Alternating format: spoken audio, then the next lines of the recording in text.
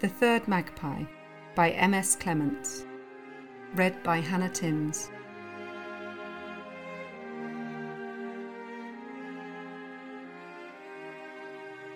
Episode 8.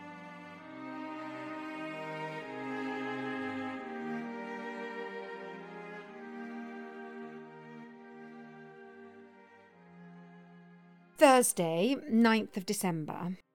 I think I shall add a little extra to the English lessons. I need to liven things up before I become as stale as everyone else. Good evening, 568216. Finn didn't care. Michael wasn't even his real name. For the authorities and paperwork, he was a mere number. At Schoolhouse 87, he was Mr. Michael. He'd only been Michael to his school teachers, doctors, and hospital administrators. He was Finn, and the longer he kept her away from his real identity, the better. Kat was distracted, swiping her fingers across her tablet. He was used to being ignored, but continued in his efforts to capture his pupil's attention. Miss Fry, don't you think we should discuss Mr. Knightley's reaction to Emma interfering with Harriet and Mr. Martin's relationship? Kat stopped playing with her tablet and looked up, the corners of her mouth rising upward and her eyes widening. He had her, or so he thought. Seconds later the room filled with music engulfing him with the memories of home, music deemed to be corrupting and unacceptable by New Albany. Do you dance? Kat was standing in front of him, her hand held out ready to be taken. Is that an order? Am I obliged? He didn't need to hear her answer. This was her world, her fiefdom.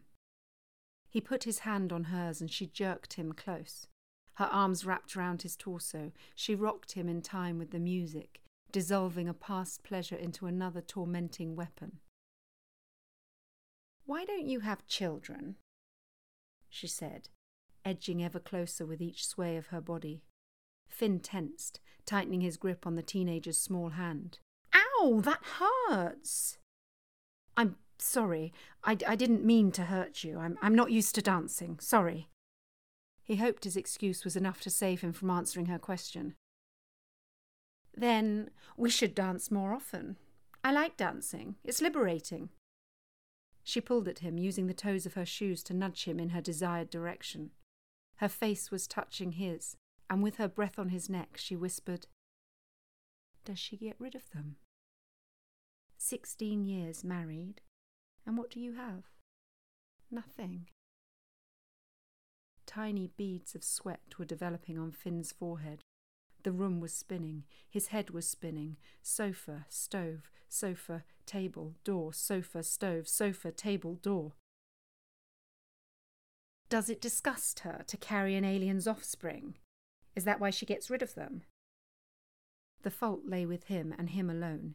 His breathing accelerated and perspiration rolled down into his eyes, blurring his vision. He tried to escape her grip, but she held on to him vice-like. His chest tightened. He had to concentrate, willing himself not to lose his temper. Our sole purpose in this life is to breed little patriots, dutiful mini versions of our husbands, ready to serve New Albany. Finn stopped moving and stared at his pupil. For New Albany, the female Albion, even the ones as elite as Catherine Fry, were nothing more than a womb for sale to the right ambitious officer. Her anger pierced out from furious eyes, harpooning and entwining him, drawing him into her. He turned away, breaking the hold. I'm sure you'll be more fortunate than us. Is that how you see it? Misfortune? I doubt it's how your wife sees it. She has a life. She has freedom. She has choice, free of childbirth and screaming brats. Finn stood stock still. Sophie had no more freedom than him. Her life was bound to his. She had sacrificed freedom and choice to be with him. The princess in her tower had no concept of the reality of his wife's life. Do you think she's waiting for the day she can no longer bear children? Officially declared a failed patriot? free to escape the bounds of New Albany, free to join you in your worthless outer world, repatriated together. Kat's insults carried spitefulness. Are you her ticket to escape? Is this what it's all about? Escape? It's an illusion. They won't want her either. You can never leave. We're all prisoners. It's just that some of us are better treated. Her words were like the suffocating hold of a boa constrictor, compressing his lungs with her ominous warnings. He bent forward, trying to regain his composure, dwelling on the reasons why he should ignore her. If he lost his temper, he'd be just the same as Andy, and he wasn't Andy. Kat went over to a small cabinet next to the fireplace. The little cupboard contained a collection of bottles all filled with the same amber liquid and a set of small tumblers. Pouring the liquid into 2 glasses, she handed one to her tutor. Drink? I doubt I have a choice. She laughed and shook her head, watching him bring the glass to his mouth. He let the syrupy drink coat his lips, and like Kat, he did not turn away but stared straight back at her. She sat on the sofa, puckered her lips into a kiss, and then closed her eyes, savouring the caramel in her mouth.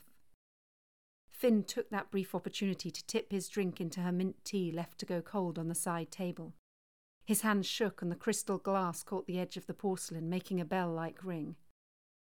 Kat opened her eyes, sighing with mature disappointment, and slid off the sofa.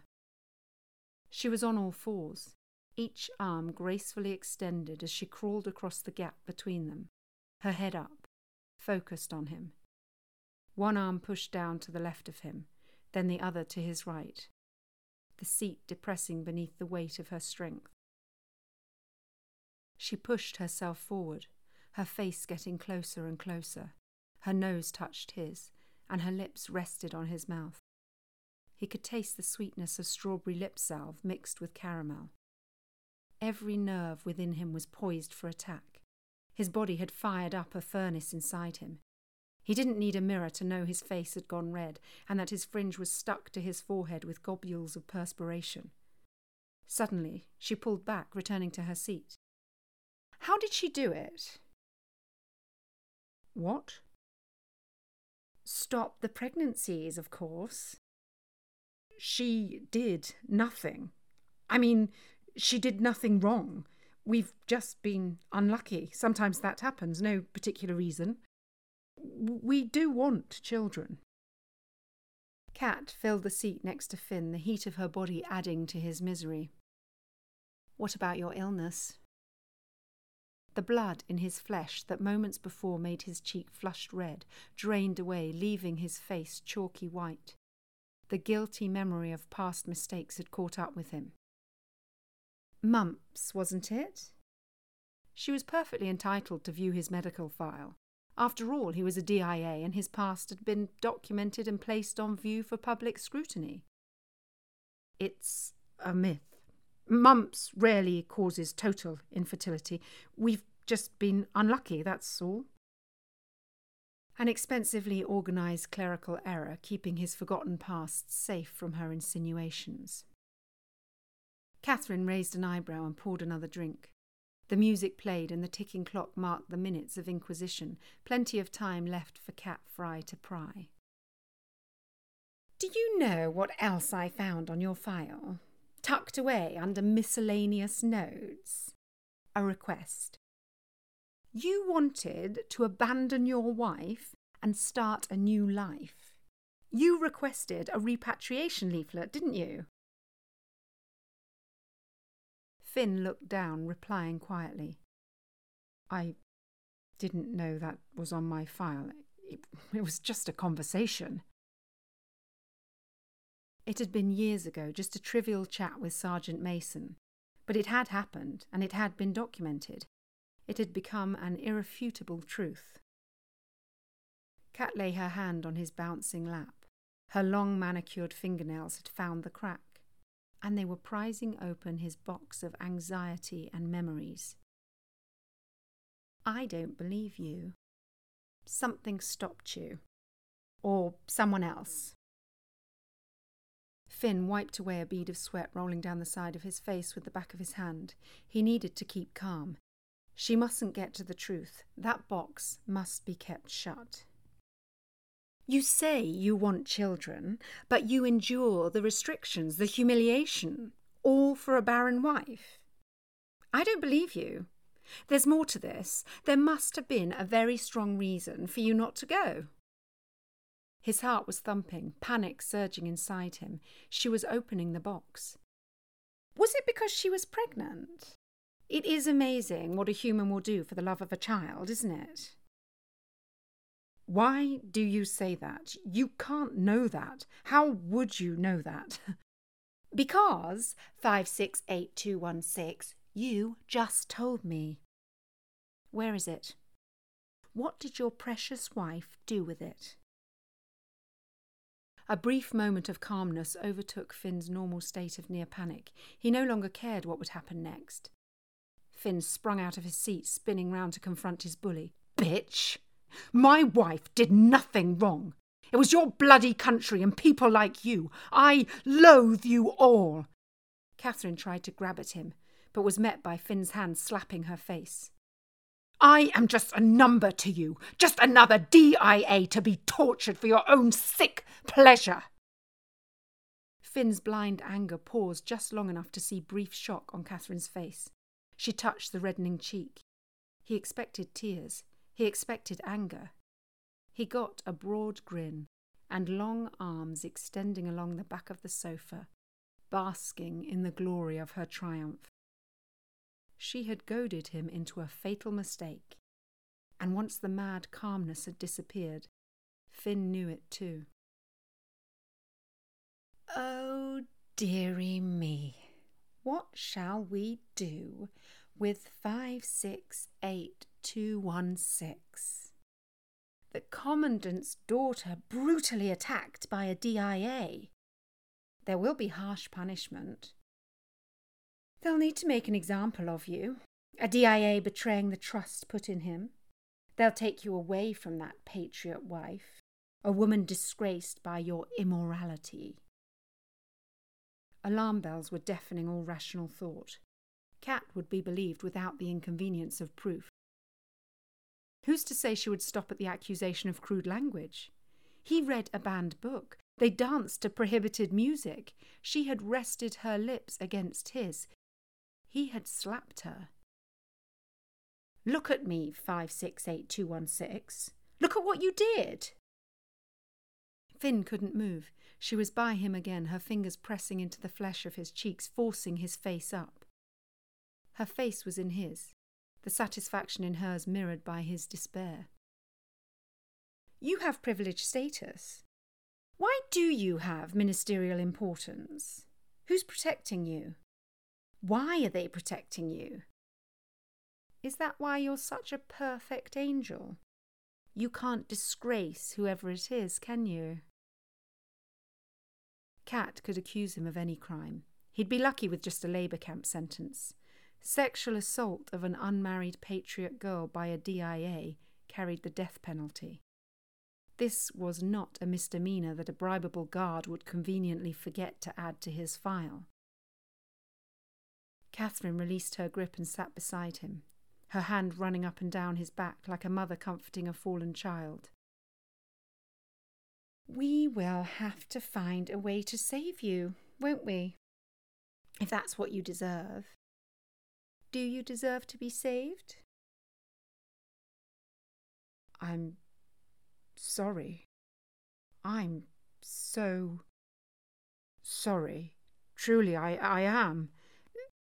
Please, I will not do it again. I am very, very sorry. She had him trapped. Her fingers were on the soft cotton of his trousers, tracing circles. Why don't you tell me about the baby? I want to know what happened. You can do that, can't you?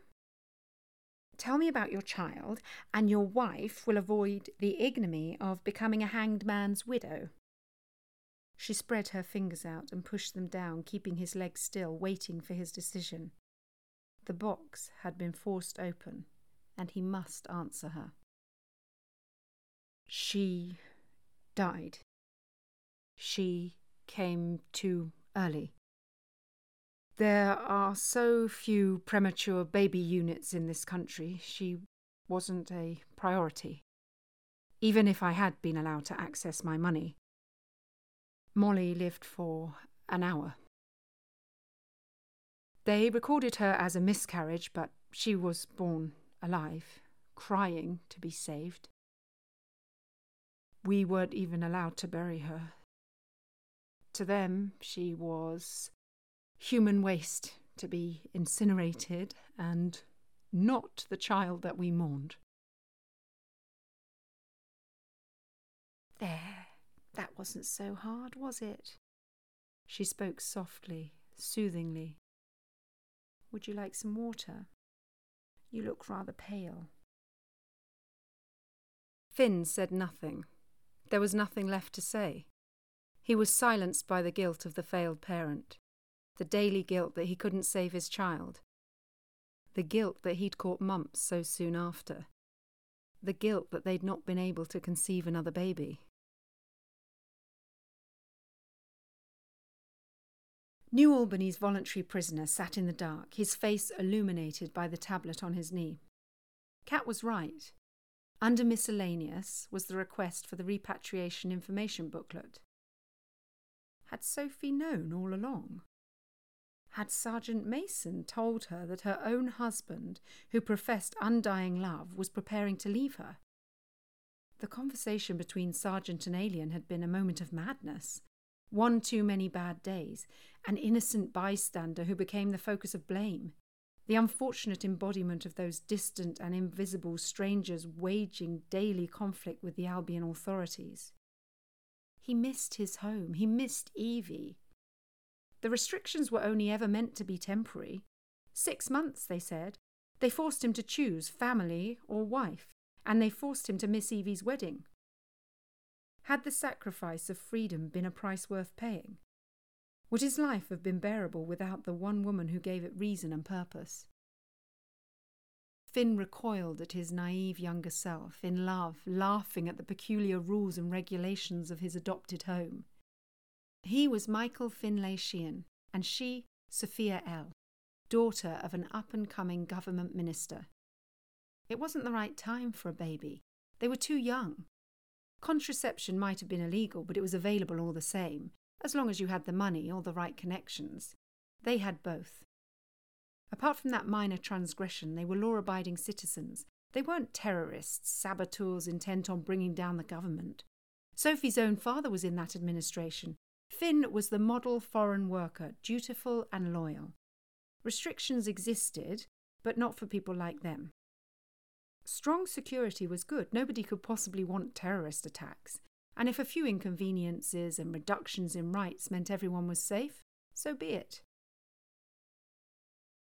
The descent from blissful naivety to bewildered reality had been a harsh and bruising one.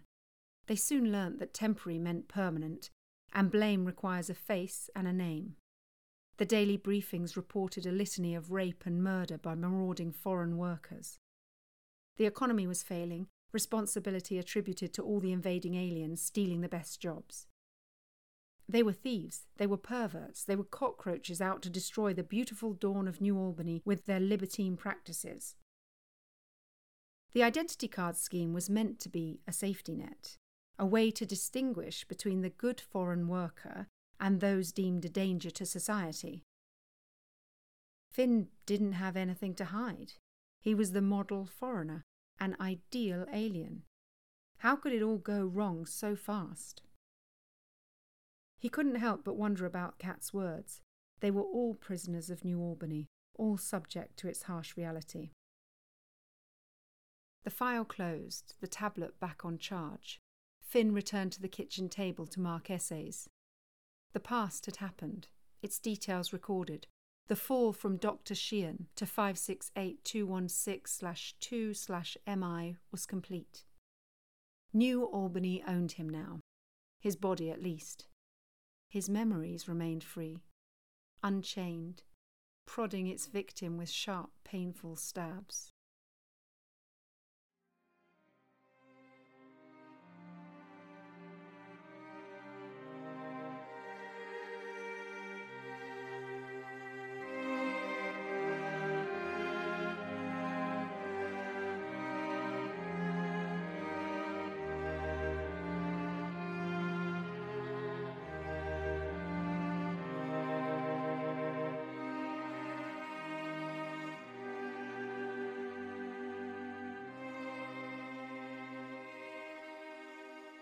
Thank you for listening to this production of The Third Magpie.